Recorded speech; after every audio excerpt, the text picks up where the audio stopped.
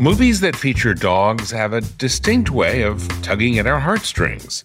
Have you seen any of these films? Where the Red Fern Grows, or Marley and Me, or Old Yeller, or, thanks to today's guest, The Art of Racing in the Rain. Originally a best-selling book by Garth Stein with the very same title, the renowned screenwriter Mark Bomback brings to film the story of a race car driver, his wife and daughter, and his golden retriever that dreams of being reincarnated as a human. Welcome to The Long Leash. I'm James Jacobson. Here at Dog Podcast Network, we have been reaching back into our archives to share with you some episodes that perhaps you haven't heard yet and that we think are really special. Today, we speak with screenwriter Mark Bomback, who is known for amazing works like The War of the Planet of the Apes and the movie Total Recall. But he gets the opportunity to switch gears to a more touchy-feely kind of film every now and then. A producer had given Mark a call while he was working on an action film called Unstoppable and told him to read the book The Art of Racing in the Rain. The producer friend said not only would it make him want to get a dog, but more importantly, it would really make a special film. Well, Mark did read the book, and as predicted by his friend, he did both. He adopted his yellow lab, Jagger, and he got to work on the screenplay for The Art of Racing in the Rain. Here's Mark Bomback. You know I'm going to talk about that bottle of alcohol behind you, just because to me that signifies this is a real writer. Yes, I guess that is true. That is my end of the day. If I'm in a good mood, pour one out before I go back inside and deal with my 4 children. I love it. How many pages constitute a good day? You know, I try to write. It's a little difficult to just describe it to pages. I would say when I'm working on a script, I try to write 5 to 7 pages a day. That's a good day. But some days I'm not really in script writing mode. I'm in note-taking mode, or I'm in sort of a lot of conversations and don't actually sit and do as much writing as I wish I could. But I know what I'm capable of when I'm in the zone. And so I do try to write about 5 to 7 pages a day, knowing that sums out to, 25 to 30 pages a week, and I can get a script written in about 4 to 5 weeks. Okay, so let's go back to Art of Racing in the Rain. It took 9 years from the first time someone presented the idea to you for it to get made. Yeah, I think it was about 9. It's funny because I know I dated Jagger, who is 9 years old, so I guess it took about a year or so to get Jagger after I first started working on the script. And again, it was so different than anything I've written before. Right. And I'd never written anything that made someone cry before. And I remember getting a real charge out of people telling me, the executives I was working with, oh, my wife came into the room, or my husband came into the room and saw me crying. And I told them I had just finished the script. And it's nice to evoke tears from people. Most of the stuff I write does not do that. So it's been nice. Well, let's talk about that, because the first time I saw the film, and I did watch it the other night before this interview, but the first time I watched the film, I was on an airplane, and I hear a lot of people watch this film on an airplane, right? Me too. They do. It's weird. So I was on an airplane, and I was just so emotional, and tears were streaming down. I was so into it, and the flight attendant came over to me and looked incredibly concerned. Like I had just lost someone, or she says, "Everything okay?" And you're very upset. Are you? So I kind of know what to expect. So I'm watching it the other night, and the same thing is happening. It is. It's funny. I used to pitch it as if Terms of Endearment was actually a dog/sports movie, but I'm that way with Terms of Endearment at the end. I don't know how well you remember that movie, but there was the scene where the boys have to say goodbye to their mom in the hospital. I must have seen that movie 5 times and I still cry. There are things in Art of Racing in the Rain that are emotionally almost impossible to defend against. They're just so primal. If you do have a dog, they just rip you apart. And I think if you just have loved ones and this notion that everything ultimately is on a journey to say goodbye, that there is something that is very powerful in that. And, the book itself, I know I didn't cry while reading the book. I remember feeling emotional, but the book is written in a way, the voice in the movie is trying to do its best to mimic the sensation of reading the voiceover in the book. But there's something that leans almost so poetic in the writing of the book that for me, at least, it didn't actually force the tears. There's something about watching these scenes and seeing Denny with Enzo and seeing, I mean, I remember I never had this experience before, but when I wrote the scene when Eve comes home and she gets out of the ambulance and it's the first time that Zoe sees her and she's wearing the hat that Denny gave her, and Zoe runs up and hugs her and said, I missed you. And I think Eve says, I missed this so much. There's some line there. And I remember when I typed it, getting choked up. And I never had that happen before. I've never had it happen since. But I really felt like super emotional about that moment, probably because I knew what was coming in the story as well. I've had that experience flying on a plane a lot for some reason. In that period of time, I was traveling a lot for a TV show I was making, and I was going back and forth to LA. And I would actually intentionally go to the bathroom and just walk down the road to see who was watching it. And I would think people were crying. I don't think it got its fair shake at the box office because I think it was released at a time where we really were already transitioning over into streaming being the preferred way to watch a movie. Like, I knew this was going to be a problem because my own children who loved the book and had been to the set with me and were super excited to see the film. When I said, should we go to the local movie theater and see it? They go, isn't it going to be on streaming one of these days? And they go, if they're not going, then I know blockbuster numbers at the box office. What does that feel like when you know you have something that is just a smashing artistic piece, but it doesn't do as well at the box office as you were hoping?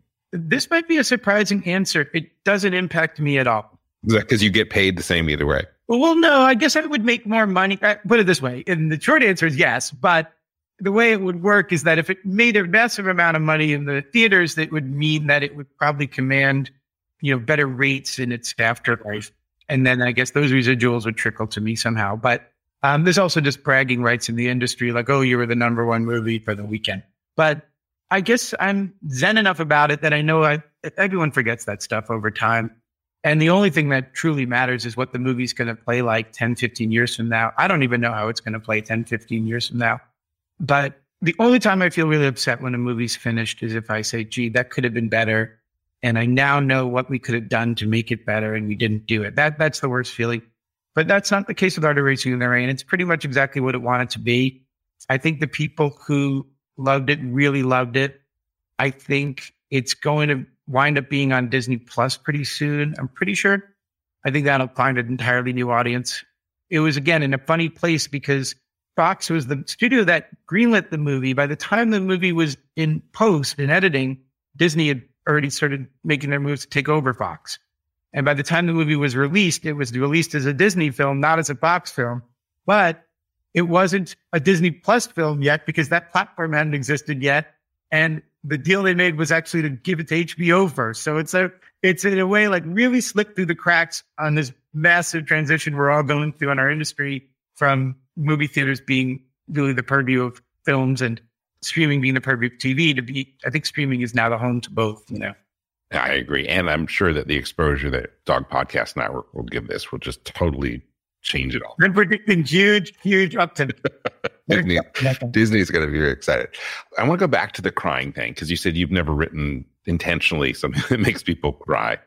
Do you think that the emotion comes from the voice you give the dog? I think that does play a role. I think anyone who has a dog, supposing this, but I think it's true, at some point assumes their dog is truly understanding what they're saying to them and that their dog, there are times where I'll look at my older dog especially, and it may not be verbal communication, but there is deep communication happening between us. And I do think the movie speaks to this fantasy of, wow, what if I could really access every thought my dog has? And then I used to describe the movie a little bit in terms of like, I'm not a particularly religious person, but that it was almost like a guardian angel story, or even like your dog loves you more than you love yourself, And I think that's a very powerful emotion for people to reckon with, that there's someone out there who loves us so much. Even when we're not at our best, they still love us.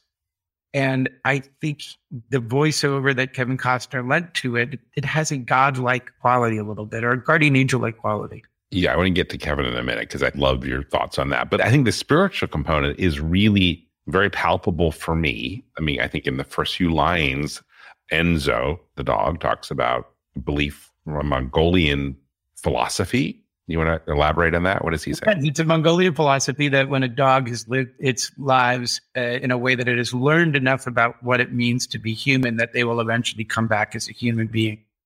Now, you could argue that's a bit human-centric and that maybe it's a better life to be a dog. Many times I think that, but at least in the world of the story, that is certain dogs' ultimate aspirations, is to really truly understand human behavior to the extent that they've cracked the riddle of what it means to be a human, and that in their next life they will come back as a human. Again, there's parts of that I actually do take issue with, as I just said. Like, I don't think it's necessarily so preferable to be a human, other than I guess you live longer.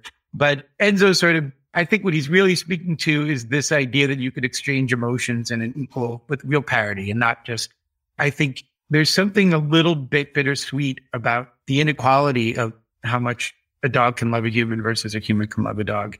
And I think there's something about Enzo's fantasy of we will all love each other equally if I could just be one of them. And I think that's why he sometimes fantasizes that Zoe will look like him when she's born. There's a lot of sort of projection going on, you know. And do you think that projection is something that dog lovers relate to?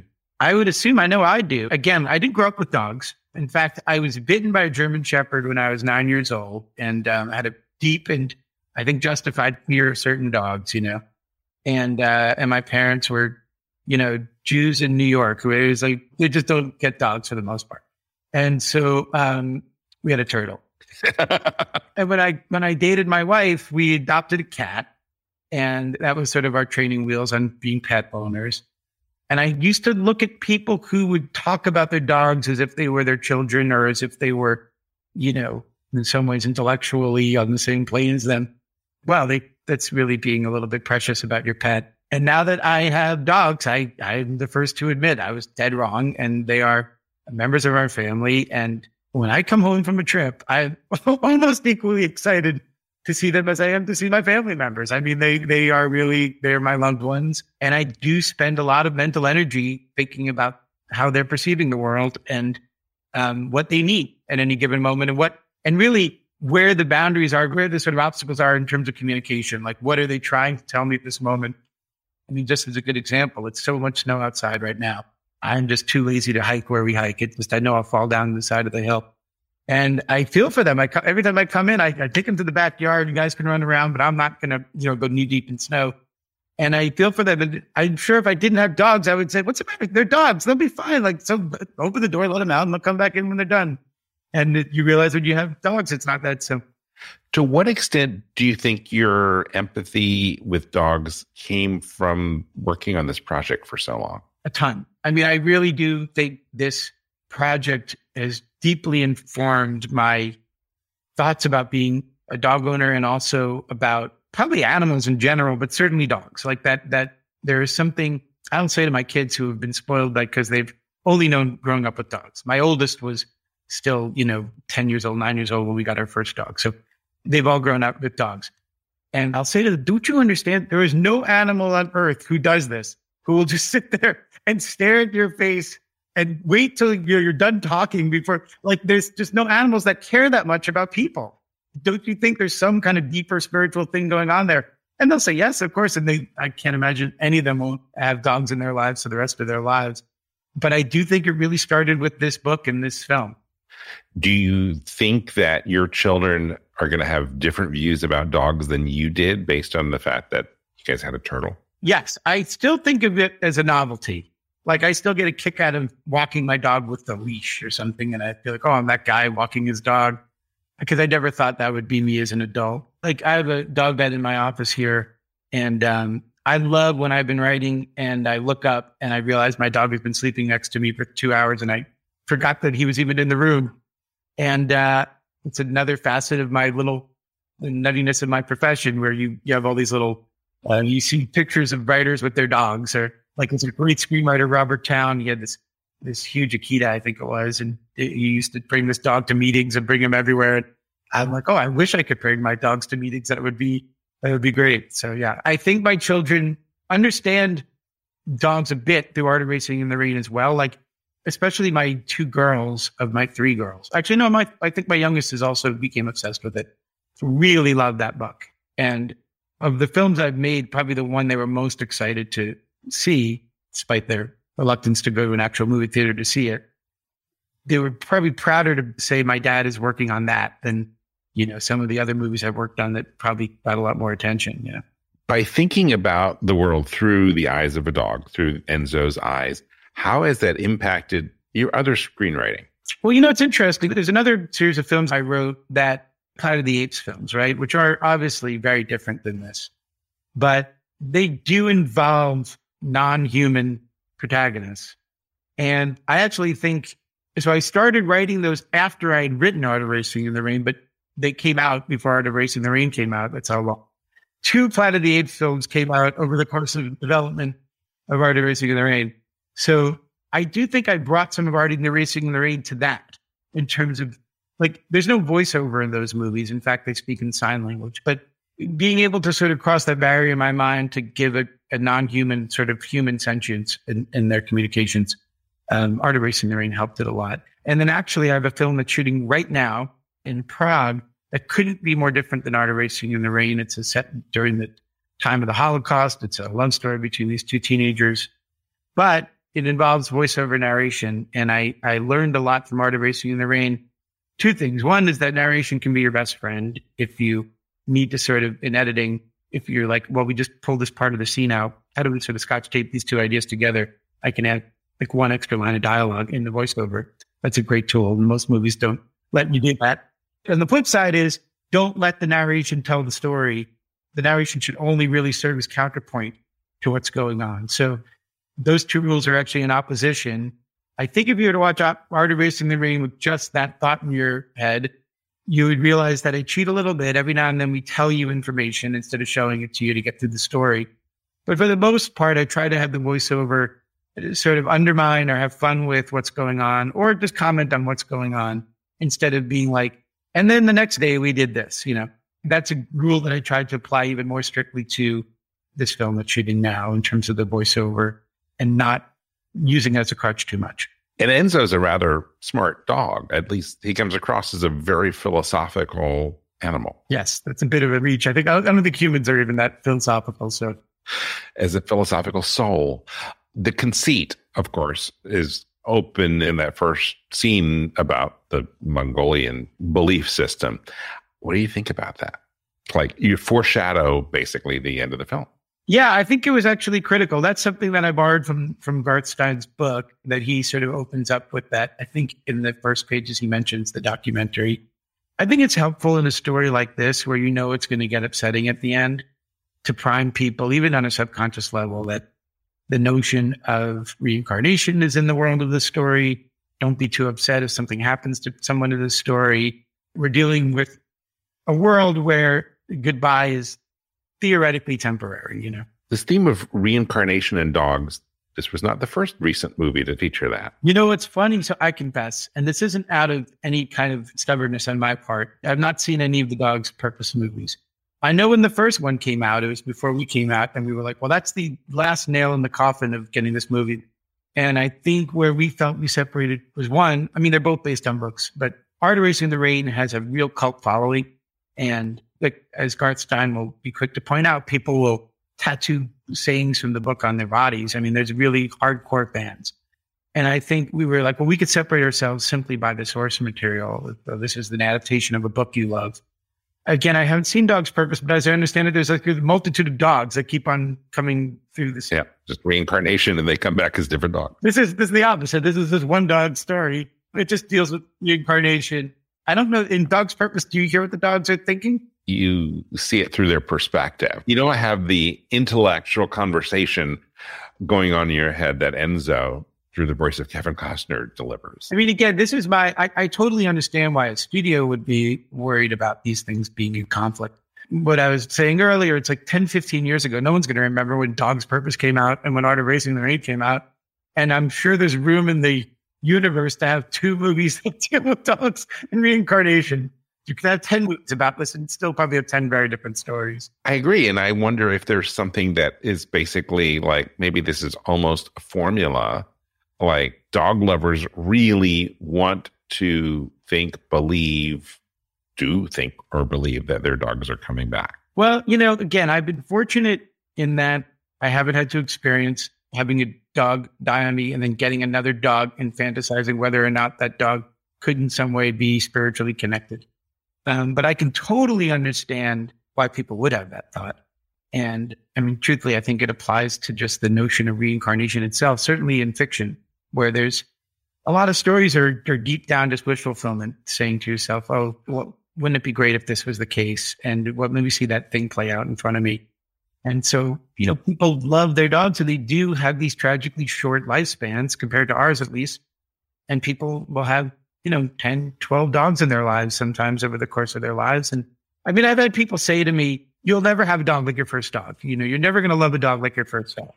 And I'm sure that feeds into this thing as well, that you're like hoping that first dog is somehow threading its way through your subsequent dogs in your life. I can see myself falling prey to that thinking, Let's take a break here and pay some bills. But when we come back, I want to talk about the amazing voice of the dog in the movie, Kevin Costner. We'll be right back with our conversation right after this. And now, a message from your dog. Every day with you is like a day at the beach. And I want as many beach days as possible. I want to run and sniff and find a good stick to carry. I want to roll in the grass and warm my belly in the sun. I want to walk with you, run with you, sleep with you, eat with you. And when I eat with you, I want Everpup. The green, grassy beef liver spiked smell wakes my senses. You may not realize this, but it tastes like homemade gravy, especially when you wet it. It infuses any food you give me with health and life and vibrancy. I can feel it. Everpup traveling to every cell in my body, nourishing each one. Does it roll back time? Of course not. Not really. But it helps me feel like I'm on top of the world. I'm so glad you're giving it to me every day. Because every day I'm so glad to be with you. I'm so grateful to be your dog. And for the Everpup you give me. So now that you know what your dog wants, get Everpup, the ultimate dog supplement. Everpup is available in select pet shops and on Amazon. But to get the best price possible, join the Everpup Club at everpupclub.com, where you'll get your first jar for just $8 with free shipping anywhere in the U.S. Go to everpupclub.com and use the discount code DPN. That is everpupclub.com. Everpup, every day.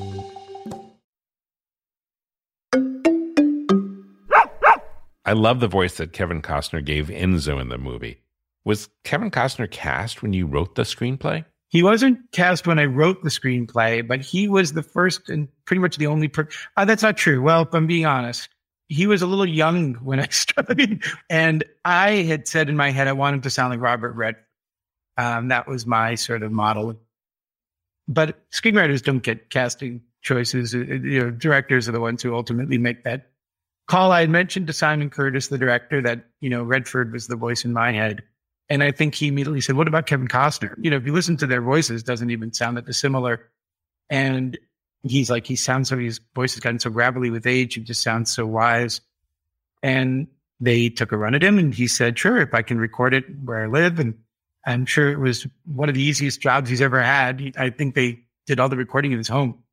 And it's just a couple of days of work for him. And he just lays it in. And then when we would tweak things in the editing room, Simon would reach out to him and say, Kevin, we had to change this line to accommodate this moment in the scene. Can you re-record it? And by the magic of audio recording, next thing we knew, we had a new line the next day and we plugged it in. Yeah, you said this makes the whole writing and editing process so much easier, right? I'll be honest, it's a double-edged sword because you have a lot of people involved. When you make a movie, right, like you're starting out, it's the screenwriter. Then it's like the screenwriter and the producers and the studio and everyone will talk. Then the director comes in and truthfully, she or he has to be the person who arbitrates everything because they're going to be quarterbacking through the course of production. Once you go into post and you're done shooting and you're editing, everybody can pitch in. The clock is now stopped running, and so when you have something like voiceover, everybody will say, what if he said this? Or what if he said this? I have a good idea. I was just reading the book again last night. It's a great line. This line, we didn't use it. Can we use this line? And it's never ending because they know how cheap it is to plug it in, Stuff it's not reshooting. Well, oftentimes when you're working on a film, this frustrating part is just saying, oh my God, I wish we shot this one scene. This would have changed. Everything would be easier if we just thought to make this one scene. We can't pay the $2 million or $5 million to get everybody back together and do it. But that's not the case when you have voiceover. You can say, let's have the person say this, Kevin can go back to his home studio and record a loop and then you're done. Luckily, Kevin Costner's not cheap. So at a certain point, we probably run out of goodwill from him. And that was probably what saved us from just learning voiceover. Okay. So had Robert Redford voiced it instead of Kevin Costner, what do you think that would have done? I expect it would have been a similar experience. I think they both are very, very fine actors and have, really evocative voices. And I think, to me, what I was worried about just in my head when I was thinking about it, is it going to be disconcerting to have this older man's voice for the puppy scenes? Is it going to feel like there's a disconnect? But I remember watching the first cut and just having a huge sense of relief because you really are starting out with an older dog and then that wizened voice. It's like it would almost be impossible to do it with a voice that doesn't sound like that. I mean, there are lots of great actors, Morgan Freeman and Tommy Lee Jones, and all kinds of actors have very gravelly voice of God voices. That's what we needed. I think there's something about Kevin Costner in particular. There's a slightly salt of the earth quality. And I think that, kept it feeling grounded because some of the language that he says does veer toward the philosophical and almost, too poetic at times. And I think Costner is very good at sort of dampening that and not getting too purple on it, I think he was great. During the production, how involved were you? Pretty involved. I mean, there are two kinds of writing experiences you have as a screenwriter. There's one where you're like doing a relay race and you're just handing the baton to the next guy and he hands it back to you. And I've worked on movies like that. Usually those are massive movies that just have a huge amount of work to do. This movie, I was the only screenwriter from start to finish. And I had a wonderful relationship with the director. He became quite a good friend of mine. And so we would speak all the time. He would send me dailies to look at, and I would call up and say, this looks great. Or I noticed where these scenes are maybe not doing exactly what we thought. We should look at rewriting something later on that we're shooting to accommodate that. It was pre-COVID, so I went to set a couple of times. Usually my job as a screenwriter, if the script was working, which most of the time, hopefully it is, I'm there for the rehearsal process. Like I'll usually show up about 2 weeks before we start shooting, wherever we're shooting. Actors will arrive, we'll have a big table read, and then we'll rehearse the scenes, usually just myself, the director, and whoever's in the scene, and the script supervisor, and maybe the cinematographer. And we'll just go through the scenes. And then I stay for the first week of shooting to make sure nothing goes off the rails and we suddenly say, oh, we have a problem. And then I go home. And then if I have to visit again, it's because I miss being there and I'll say, oh, it would be fun to be there again one more time. Other movies I've had to be there because we're not done writing the movie and we started shooting, but that's a very different experience from something like this. How many dogs did they end up having? Well, for adult Enzo, there were two, what they call hero dogs, or two hero dogs. There's an older dog to play older Enzo. And then there was, I think a few puppies playing the younger Enzo. There were two dogs, Parker, and I'm embarrassed to say I can't remember it. The oldest dog's name was Butler. It's Parker Butler. I'm blanking on the third dog's name. Parker, I think, did the most work. I don't want to misspeak and defend the other dog. And then Butler was really a champ. He was this older dog. It was fantastic. And you could tell, it's funny. I was like, you really need an older dog to play the older dog and a middle-aged dog to play but you really did. You could see the difference in the dog.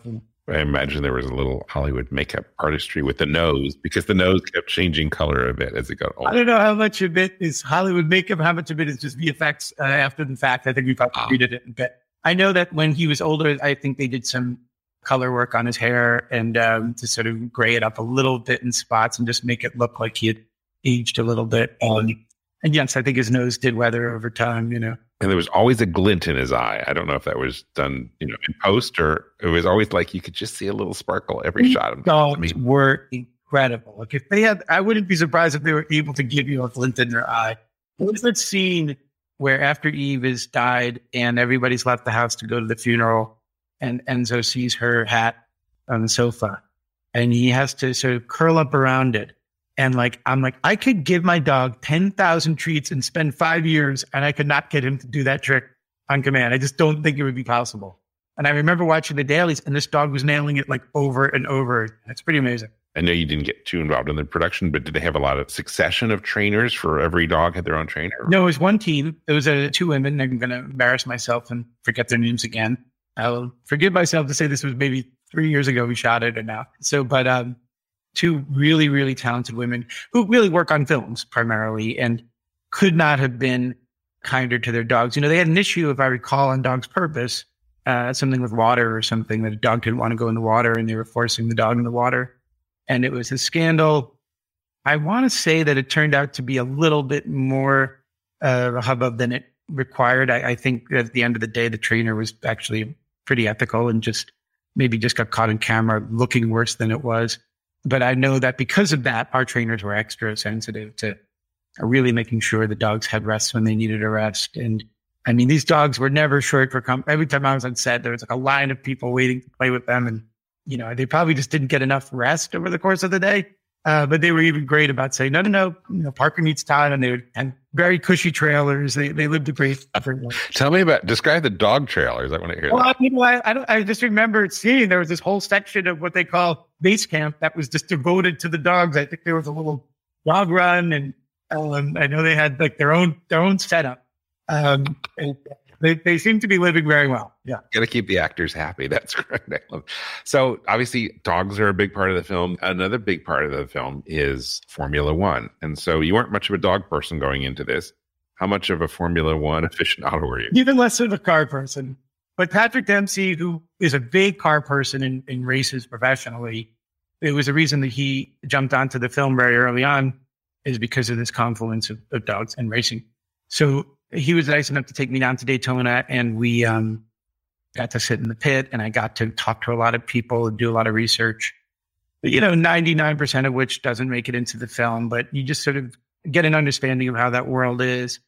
And it's always interesting whenever I do research, things that people just assume are boring and take for granted because it's the day-to-day of their job, inevitably are the things that I find most interesting. So, there's a little moment in the film where, after a race, Enzo is he's still a puppy. He's in the paddocks and it's raining and he's in the garage. And I remember seeing some track dog when I was in Daytona, sort of in the garage, just hanging out. And it's just very evocative to me. And no one was really paying him any mind. And I just remember thinking, this is a really great sort of image of this dog in the world of the racing.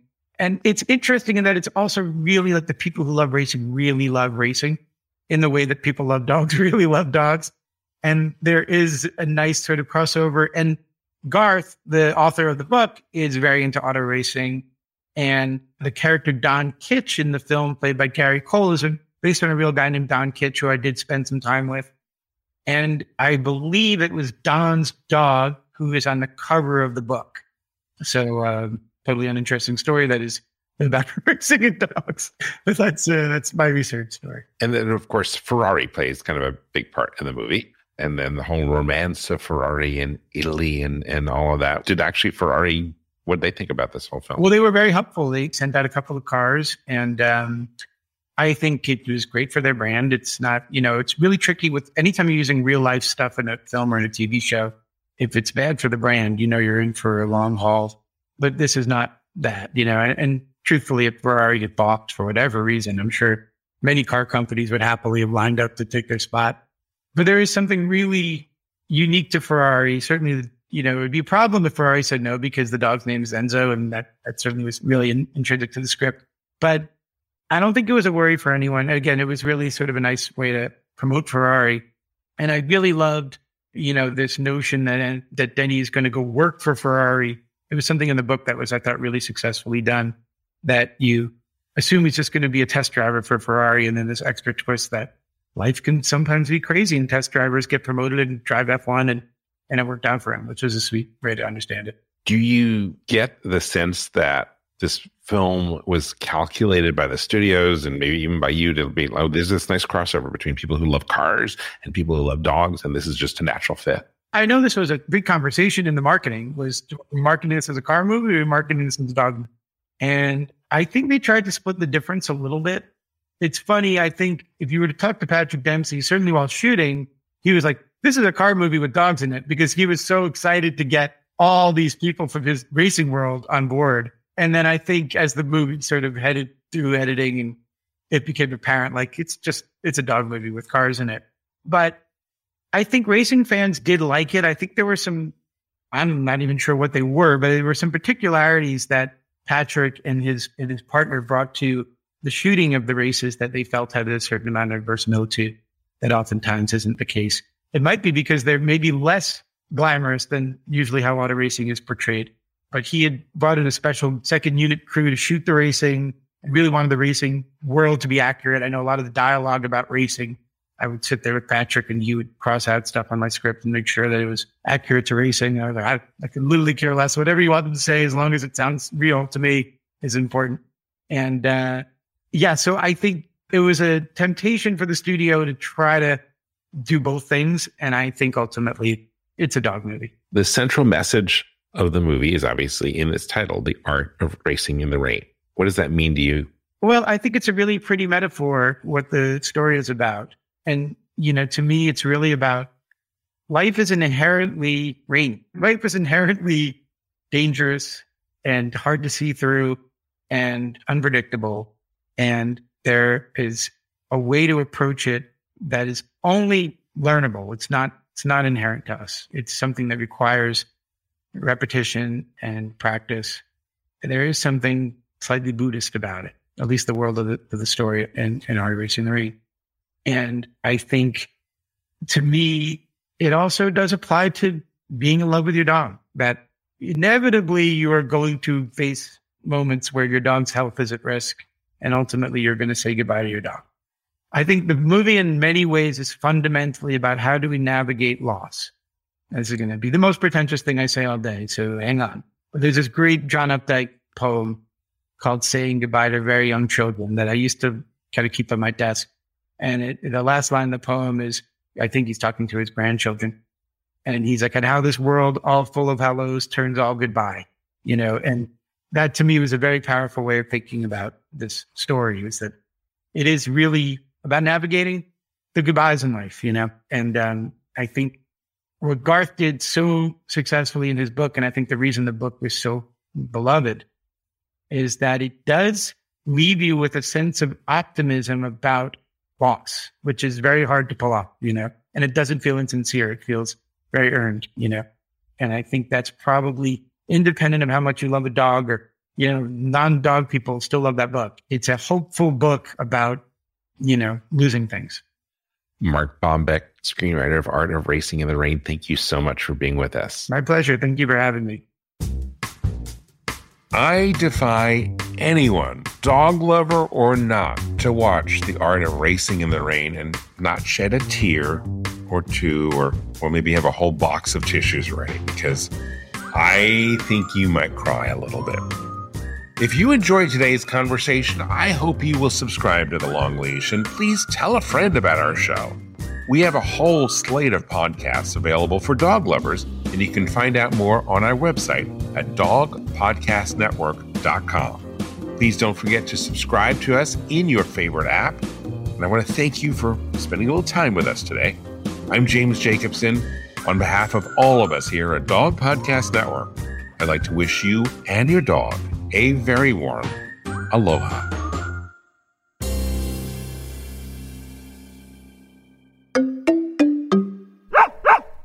Does the act of taking paper to pen and writing help to heal a broken heart after your dog dies? Sheila Cooperman says yes. She joins us on Dog Cancer Answers to tell her true tale about Tucker, her dog who died last year from lymphoma. Sheila shares how writing about him is helping her heal not only from his loss, but from other heartbreaks as well. That's on Dog Cancer Answers. Get it wherever you get your podcasts and at dogcancer.com/podcast.